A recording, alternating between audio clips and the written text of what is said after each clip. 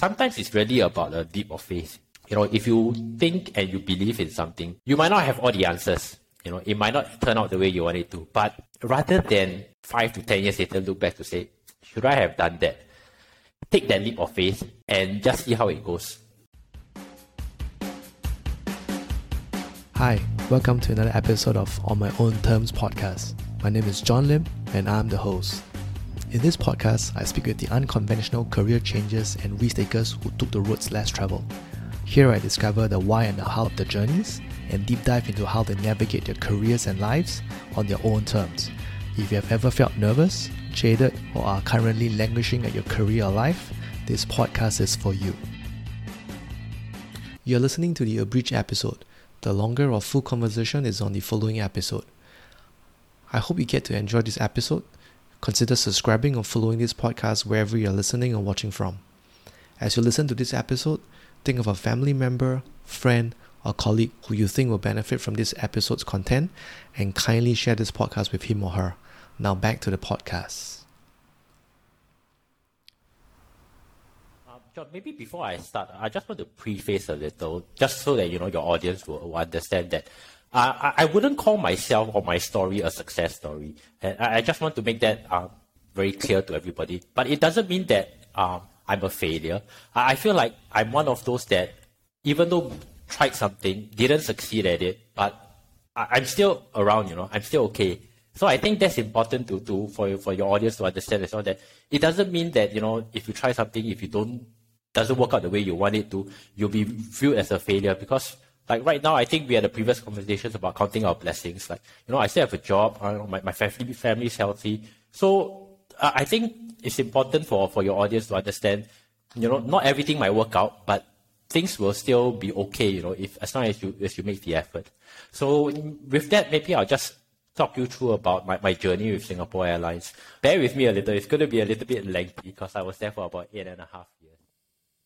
It was maybe about 3 or 4 months after I moved to LA when there were a few weekends I was just, having a coffee, just enjoying just reading a book. But there was this nagging thought that crept up on me, which is that, you've been in Bali, you've been in Houston, now you're in LA, been away from Singapore for maybe 5 to 6 years.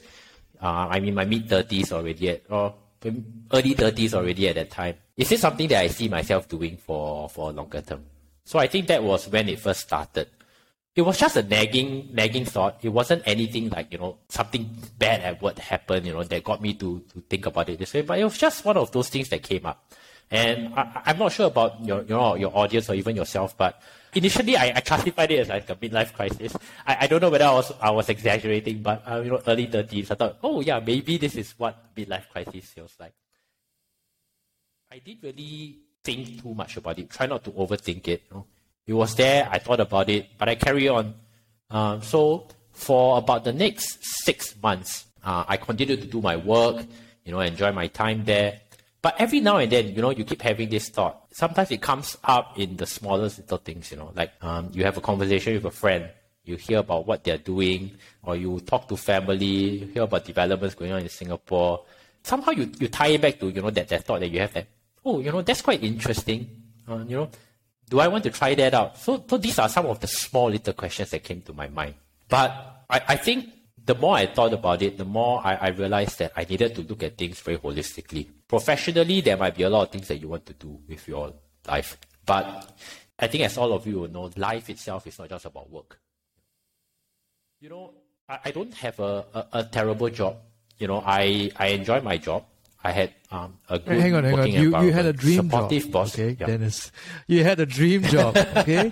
and I want to put it into context, right? Because you were single, and I think late 20s, you joined Singapore's best airlines or best airlines in the world, and you got to travel, be based overseas to Bali, to Houston, and to to LA, and all this you grew, right?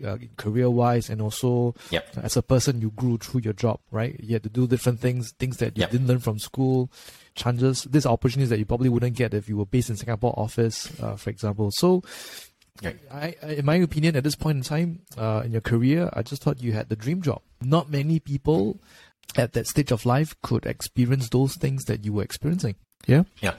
Yeah, I don't disagree, and you're right. Maybe I should have been a little bit more grateful in a sense that it was in a way a dream job to a lot of people, and I really had no complaints. To be very honest, at work, and that was why I think it took me a long time to think this through a lot of these issues. And I think if it would have been different, of course, if there were nastiness at work, a lot of unhappy experience, maybe there would be a larger push factor. So personally for me, there wasn't any push factor for me all the while. It was maybe more of a pull factor, but even then it was a light pull. It wasn't like a really strong somebody pulling me to come back to Singapore. So that's why I think it took me a very long time to actually crystallize this thought. I kept asking myself if I really wanted to continue working in a corporate business. I think that was something that I questioned myself a fair bit. I wanted to understand and really think through whether I see purpose in it. I think purpose was one word that really kept coming up to me. I want to find purpose in the things that I do at this stage of my life. So do I see that in my current role? And can I see myself achieving or getting that sense of purpose if I carry on in my role? So I think that was one of the key themes that kept recurring to me. Purpose, that was something that was very important to me. In terms of alternative, I think that's where I sort of started thinking as well. Like if I can't find purpose in a corporate job, where else can I find purpose in? What kind of roles? And that started to get me to just on and off in my own leisure time, just read a little bit more about different industries. I think that is a very pragmatic approach to take, and I think most people who have chosen that. But for me, I felt like that was a little bit of a safe option. It's just still within my comfort zone. I might not choose to actively push myself to go and try a different industry if I took that route, because you have the safety of I have a job, I'm close to my family. Without a real strong pull factor, I might not push myself to take that leap. I had to really cut the cord in that sense and really put myself in a very uncomfortable position. And when I'm in that position, then I'll be pushed to try to pursue what I might really want to pursue. So that was why I actually, at the end of the day, chose not to go with that option.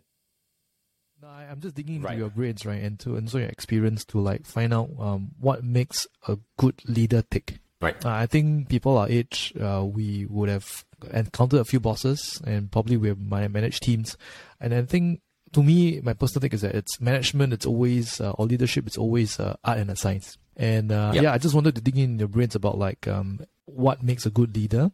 And I would say that from there, I think it's a two-way street, right? You must have demonstrated your abilities through other tasks that allows him to or feel more comfortable to let you take risks. And he probably felt that he probably also know from your personality, right? Because you have all this off work conversations, lunch and dinner probably, that he also got to know you as a person beyond just as an employee. And he probably also knows what would motivate you, what would drive you at your work. So I think, but I must say that not every leader, not every manager takes that initiative to want to have an outside work relationship with the employees. The interviewers were a little bit surprised or couldn't really understand was why I wanted to take a break after I left my previous role. So I think a lot of them struggled to understand why I left my previous job without securing another job already. And I was prepared to do something like that. And frustratingly for me, it took me a fair amount of time in those interviews to actually explain this part of things rather than, talk about how I feel I can really contribute to the role. Which, personally for me, it was frustration because I don't think it really mattered why I left a previous role without another job. I think if you ask me, when I interview a candidate, I'll be more interested in how he can contribute to the role. But that's just my perspective, to be fair.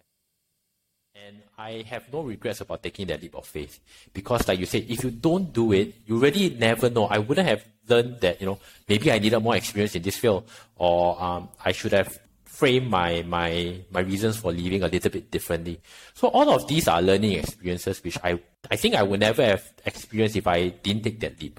So if you're thinking about something similar, make sure you have you are aligned in terms of the decision that you make with your family. I think that's very important. You need that family support to take this leap of faith.